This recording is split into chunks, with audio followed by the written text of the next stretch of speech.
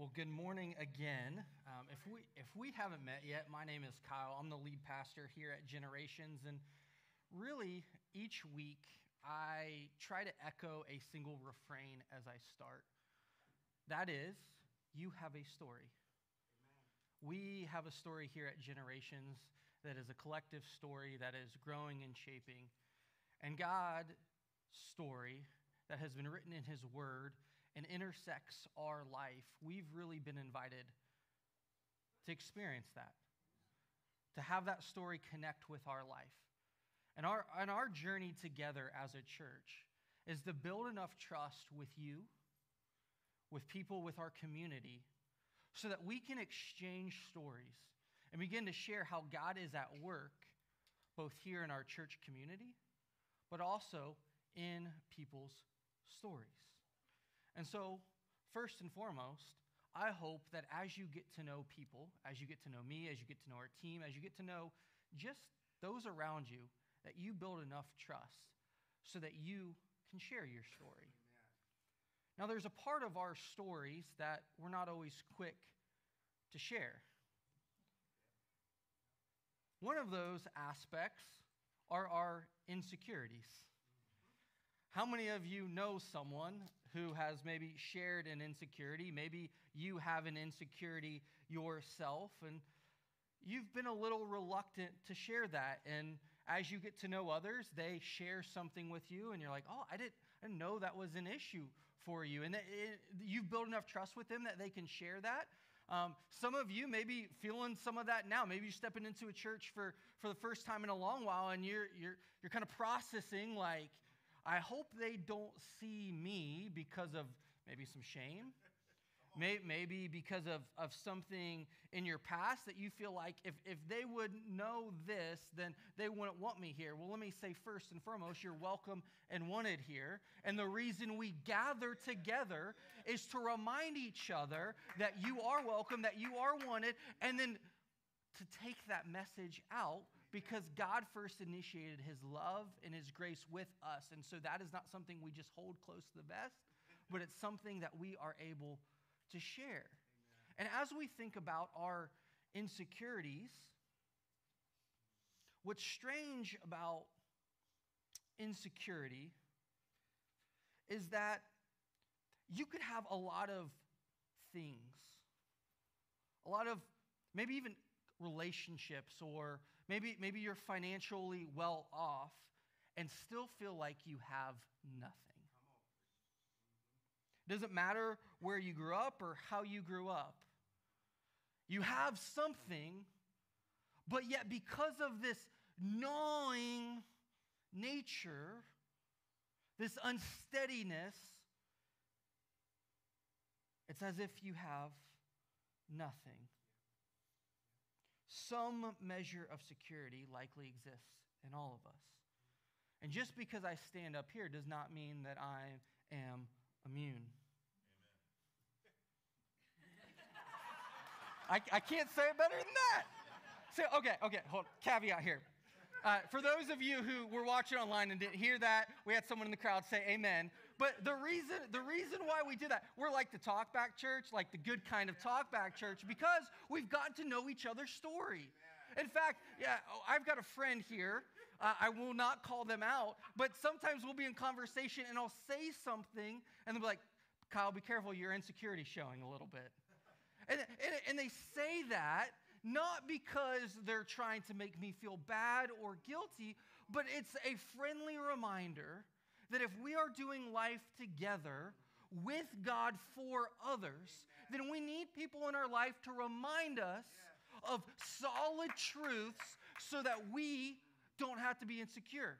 Because to be secure means you're firmly attached, you're connected. There's a bond, there's a stability, and what we need is to be reminded that we don't have to stand on uneasy ground or on truths that are less than, but we can be rooted, we can be firm, we can be attached. I don't know how many more synonyms I can come up with to illustrate the point, but like there's a place at which when those moments or those words or even those thoughts in our head and in our mind, or sometimes even when someone notices something about us, and we go from,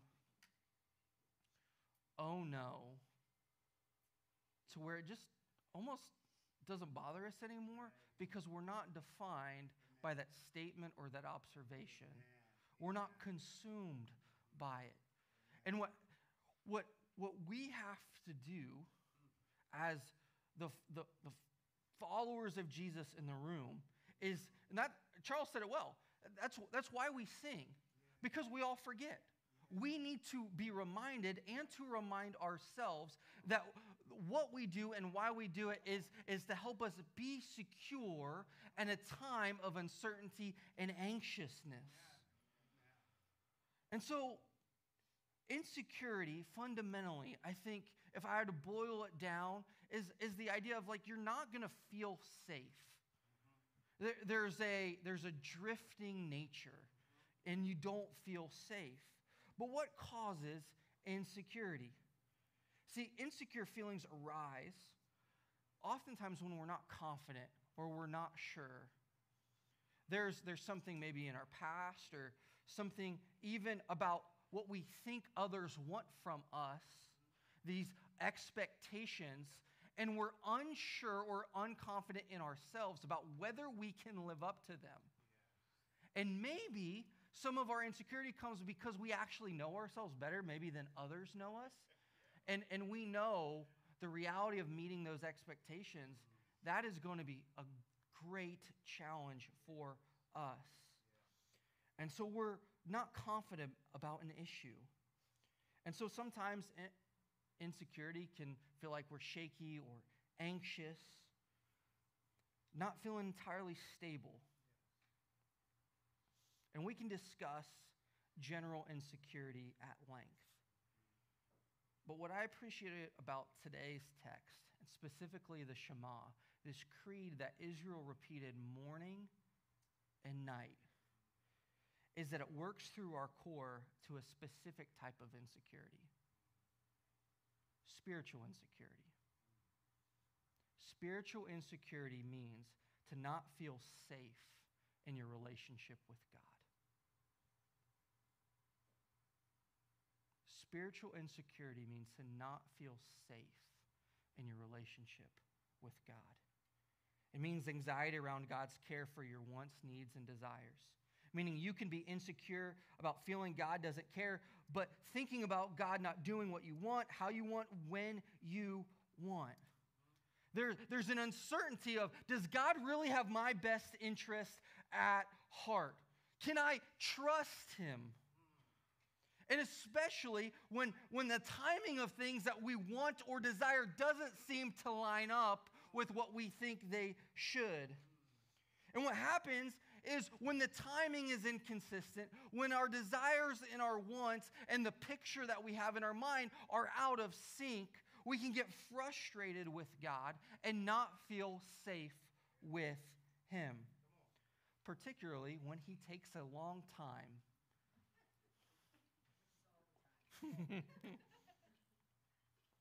And when this occurs, we tend to manufacture a substandard of what God won't provide in order to help our feelings and desires be tethered until we feel like God gives us what we want.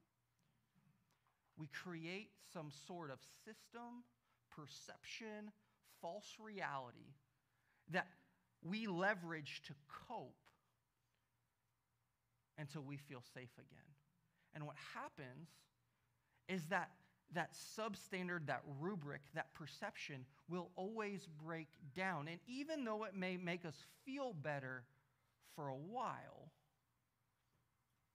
it's faulty, it's lesser, and it ultimately can't give us the footing and stability we need to navigate through life. And so we choose a different type of rubric or game to distract ourselves. I call this the vending machine syndrome. It's like where we treat God like a vending machine, where if we can just push in the right code, we should get a treat, like and get what we want, when we want it, how we want it. And what happens is when we start to play some of that game, when out pops some Funyuns, they're usually stale. They don't taste good. Or the Skittles are hard. And so this seeps into our heart, into our mind, and we begin to assume God doesn't want us to enjoy anything. But it's not God that's giving us stuff or our wants or desires. It's the lesser system that we've settled for. And we know enough theologically, or at least socially, maybe in a church setting, to not say the quiet part out loud. But inside of ourselves, we have some arguments with God, about ourselves, and about life. And we're confused and frustrated and wondering, is something wrong with me? To, is something wrong with God? To, let me just keep everything at a distance and work my own system. And as we do this, we come up with different solutions. But the solution to this type of questioning and problem is always lesser in the world standards.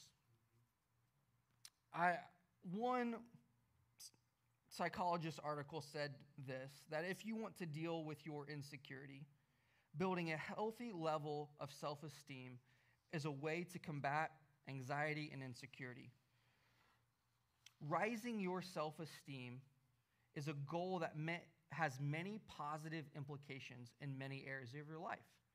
Setting small goals and accomplishing and meeting them, such as try journaling your accomplishments.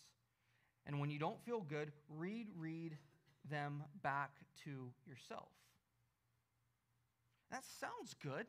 Sounds like a very good and practical way to approach dealing with your insecurity and rising that by boosting your self-esteem. But you all know that you can get 1,000 compliments and one negative will X out all of them. You can invest in someone's love language all you want, and no one can love you enough, or you cannot love anyone enough in the exact way you want to be loved or they want to be loved to bring you out of your insecurity. Let me say it a different way. Without a safe and secure relationship with God, we begin to fragment ourselves. We begin to chase and compartmentalize. We begin to build systems that cannot sustain the security that our hearts crave. And our whole being begins to kind of portion off. You've experienced this when you think about like the types of conversations you have with yourself about yourself at home, the types of conversations you have about yourself and others when you're at work, the types of conversations you have about yourself and with others in a public setting. There's different layers, and the goal is that you be the same person in all of those settings, and you be so integrated, you be so rooted and firmly stable that there's not an inconsistency no matter what environment you step into. But we've grown so accustomed to life lived in fragmented ways that it almost seems natural to have all of these different levels of standards to try to boost ourselves in these different settings, to deal and cope with our insecurity. And over time, we become disintegrated and exist incongruently within ourselves. How many different words do we have to put in front of health to communicate about health? Spiritual health, mental health, physical health, emotional health, relational health, financial health. You could just all these modifiers. But why do we do that? Because we've taken components of total wholeness and wellness and we've sectioned them off. And we think if we can solve this piece, then all is good. And we neglect that life was not meant to be lived in nice, tiny little compartments and sections of emotional, financial, spiritual, mental health. There's an actual overlap that begins to change and transform. And so maybe as you attack one of them to seek to build health there, that it will affect others. But you can't only address one without addressing the others. These issues are all interconnected. It's why a walk or spending time in sunshine can drastically improve your mental health. And we're not alone in figuring out how do we go from these sectioned lives to being a fully integrated person so that we are most true self in each and every context. The self that Charles alluded to is be the self that God created you to be. Instead of settling for the lesser version that we have in our own hearts and minds and the systems that we play. On this journey towards wholeness, God doesn't leave us to figure out the answer to that question ourselves. In fact, he moves towards people. This is why he chooses the nation of Israel. He chooses a people and takes them out of their land, rescues them eventually from a place of slavery, and sends them to a place to represent a life lived totally under connection and attachment with him in front of people for them. And on this journey where we're at in Deuteronomy, as Moses is on the edge of commissioning these people into the land that God has promised, keeping his word, being consistent. And at this place, Moses gives a series of speeches. And a part of this speech is, he says, listen, Israel, the Lord, your God, the Lord is one. Love the Lord your God with your heart, with your soul, and your strength. Aspects of being, of our personhood, need to be connected and attached to who God is, and so that we can respond in every area of life. And so we can start by addressing some different areas. And so over the next several weeks, we're going to take a look at an aspect, but know that that aspect of being human is not lived in isolation. And before we can get to the parts really of that we are called and invited to be with God, there's a verb, to love God. To be secure with him. To be safe with him. To respond to who he is and what he has done, that we can embody a life lived in safety with him. And this, what Moses does, is as he gives these series of speeches on the edge of the promised land, he knew that this would be tested for these people, which is why he gives them this phrase, why God instructs him to say this, why they needed to say it both morning and evening.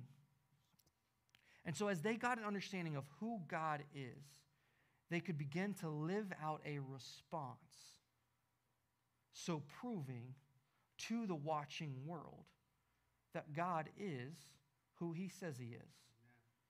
And so as we get into those aspects, we need to address what love is. Cue the, what is love? Baby. Sorry. I was like, someone's got to be thinking it. Someone's got to be thinking it. It's like, you could probably go on and be like, get the song stuck in your head. But what's amazing is while that's framed as a question in that song, God answers that in a very personal and practical way. And you at least experientially know that we use love all the time for filler words. Everything from like pizza to the weather to a person. And it's just, maybe there's more precise words like enjoy or find affinity to. I think we kind of get that essence of there's a difference there. But there's another aspect of how we use love in our everyday vocabulary that I don't think we kind of like to deal with. It's the idea of like love as an obligation or tolerance. Let me say it this way. You have family, and you love them. Bless their hearts. Or you're supposed to love them. Or you say it. You're like, I love my family. And some of you genuinely, deeply mean that. And some of you say it because that's what's been expected of you. So you say it out of obligation and then sometimes out of tolerance for them. Oh, I love them. And you're talking in conversation, not just about family, but about other people. And it's like you don't really mean that you find there's a mutual relationship of care and forgiveness and grace and persistent kindness. What is there is a general tolerance. It means I can at least stand to be in the same room with them, so of course I love them. And we've settled for a lesser version of love because people want to divide or be compartmentalized. And so now we've grown to a place where it's like love just simply means coexistence. And that was never the intention of love. And so when God gives these Israelites the words through Moses to say love, it doesn't just mean tolerance of God or be obligated to him. It begins to, our affections change. Our heart changes. Our actions then begin to match up with our heart. It begins to press into something that is a little bit more challenging at times than we are comfortable with. Because we're used to love with limits and love with conditions. If a person meets a set of approved standards, then I can love them or tolerate them.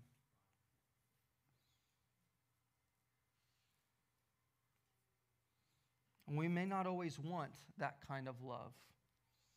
And here's the kicker, is when we settle for that type of love, that oftentimes we can wonder, is that how others feel about us? Cue insecurity. When we settle for a lesser version of love, interpersonal relationships and connections break down. And so, of course, when we start to engage God with that type of love, it seems faulty. It's fragmented. It doesn't seem like this is quite the way it should be. We may be comfortable in it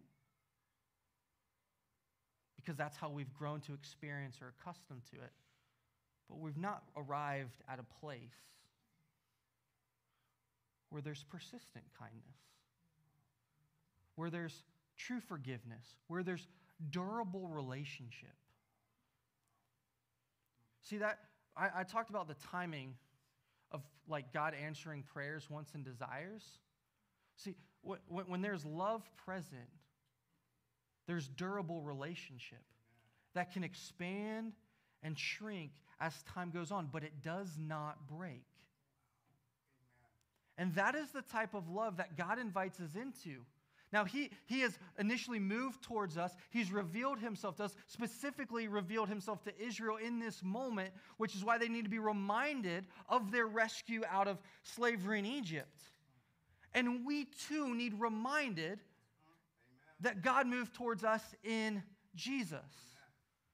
See, if you hear anything at all today, I want you to hear this. And sometimes we wonder, like, where is God? The answer to that question is not at a specific location at a set time of the week. The answer to that question is God revealed himself to us in Jesus. And in revealing himself in Jesus, he reconnects us with our Heavenly Father. And thus, there's this barrier, this veil, where people had to go to a set time and place to interact and connect with and worship God. But then tore that veil so that God moved from a place to a person to a people. See, where God dwells is in heaven and with his people. Precisely where his will and his way is lived out. So when the people of God are connected to him and respond how he would respond if he were in your shoes. That is precisely where God is, sitting on the throne of your heart. And so when the Israelites are invited to love God, it's a foretaste of that reality.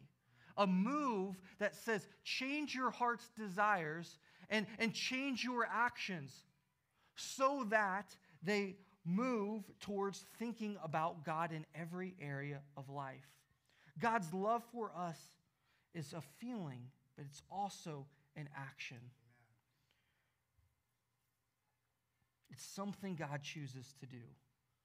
Moses says this, because of his love for your ancestors, he brought you out of Egypt with great power. God's love isn't just a sentiment. It's something he does. And so the Shema, Israel is called to respond to God's love by showing love in return. And just like God's love, human love should show itself through actions. Later on in Deuteronomy, it says this, chapter 10, what does the Lord your God ask of you except for fear of the Lord your God and to walk in his ways, to love him and serve him and keep his commandments? All of these actions, this demeanor, is centered around love.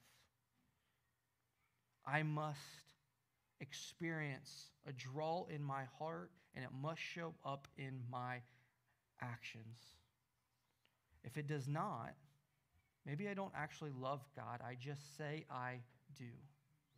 And that seems weighty and hard, but it's because we've grown so accustomed to fragmented lives. We have to return to a place where we've not divorced heart, mind, and action from each other. And it starts to show up in the way the Israelites are called to live. In the Old Testament, as Moses continues to give these series of speeches, specifically in Deuteronomy, it says, we read that God defends the cause of the fatherless and the widow, and he shows love for the immigrants among you, giving them food and clothing.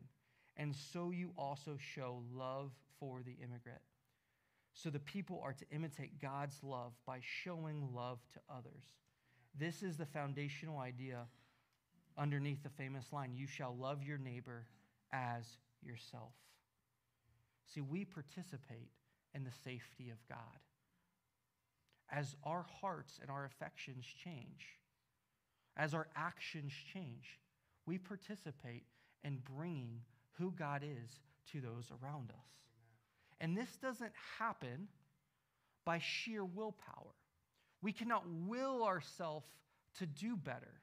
We cannot just drag ourselves to a place where I will now do right, which is why we need Jesus.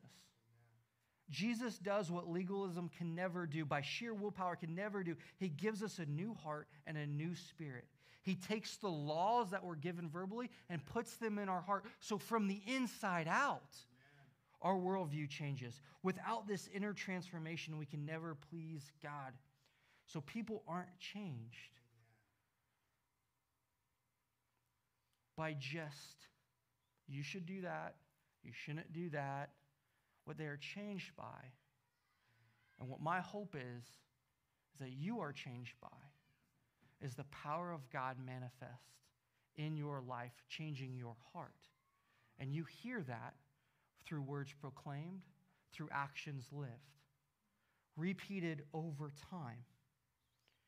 And we don't try to do those things. We don't try to earn it. We become the kind of person who simply lives loved. Because if we try to by our own sheer willpower, it will just kill us. But if you receive love as the principle of your life in all dimensions of your being, then you will see love. Love is kind, love does not envy, and so all the way down that line. And having received love, you'll be transformed into a person who then can love God and love others. I think of one of my students from youth group. Some of you may have known him. His name was Caleb, and when we were in Lexington, and we were sitting around discussing this idea of how this idea of love has moved from the Old Testament to Jesus in the New, and how the people of God starts to live that out. Specifically in 1 John 4:19, it says, "We love because God first loved us." And as we were talking about this, how does this start to bubble up in our lives? How does our hearts become transformed? And we talk about specific actions. Caleb, we were talking, and I was like, okay, let's get very specific. What do you got going on this week? He's like, well, I'm getting ready to go on a trip to Nebraska with my grandparents and my family. Cool, great. How do you start to show God's love in that place? And we thought, and we kind of went around the circle a couple of times, and other people was like, well, you could be kind, you could be patient, like you're riding in the car with your siblings, don't hit them, like things like that. And it was funny because Caleb was really considering this, and he said, I'm traveling with my grandparents. My grandparents are elderly. They can't carry their bags. What if at every hotel stop, I picked up their bags and I took them into their hotel room for them? And when it was time to leave, I was there at the door to take them and put them back in the car. And I so appreciated Caleb's response. Why? Because it was specific. It was something that he was going to do that week. He didn't just give me a general statement of, I could be better, or I could do this. He identified something in his life, and he said, I can do this. And he also noticed his grandparents. He chose one thing, it was something specific, and he noticed what they might need. And he knew his grandparents. And I think as we think about love, sometimes it's so divorced from reality, or it's so conceptual, and it's so big and seems so overwhelming that we forget maybe the most simplistic thing we can do, not to earn God's love, not to check something off, but to notice people around us, be aware of what they need, and do something specific. And it was funny because he got back from the trip, and I was like, so how was it? And he said, man, it was so great. He's like, I enjoyed my time. He said, I actually got to know my grandparents better because I was living, because he was the one, at the edge of their hotel door, and he was the one, taking them back, and just the stories that came out of that. And so we need this reminder, we need this creed, we need this call, an invitation to love God because he is worthy and he loves us. And that allows us and enables us to love other people well. And so as you think about how you respond to God with love this week, you might need to ask the question, how am I responding to God in love with my total being?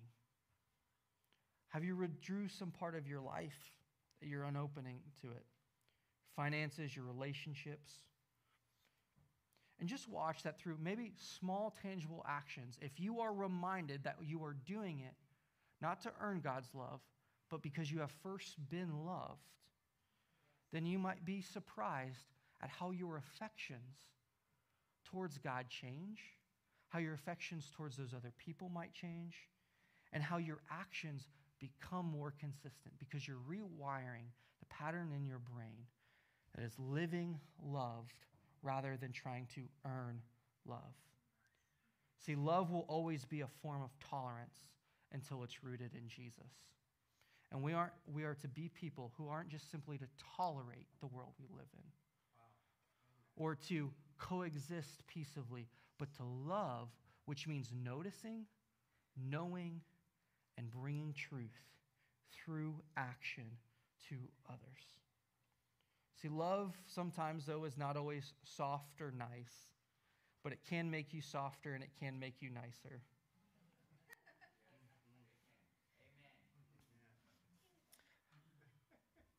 But love is also risky. And we serve a Jesus that risked his life for us. And that Jesus is big enough and worthy enough to risk love. See, our idea is sometimes that Jesus saves you and then makes you nice, and like I said, that can happen. But this is also the same love that crucifies you and then resurrects you. Amen. And that is the power that we need to sustain us each and every day. And this God is worthy of your love. And so over the next several weeks, as we talk about different aspects of our being, to prepare your heart, your soul, and your strength to embody the love of God. For he loves you, and he died for you, but he also resurrects you. And so what I want to do, just as we close, we're going to do our normal prayer here at the end, where we pray you out. But I just want you to consider, is there something specific that you can do this week? Is there someone that you can notice? And is there someone that you can get to know better so that you can share God's love with them because you have been loved? So let's throw up our closing benediction, our closing prayer. And I know typically we say this all together, but I just want to pray this on you today, if you'll let me. May the Lord bless you and keep you. May the Lord make his face shine on you and be gracious to you. May the Lord turn his face toward you and give you peace. Through this reality, may you live your faith every day, everywhere. May God's family expand and grow. May your motivation be because of Jesus, living out his story. May you make his ways be known and then lived for generations to come. Amen. You are loved. May you live loved this week. Go live loved. Have a great week.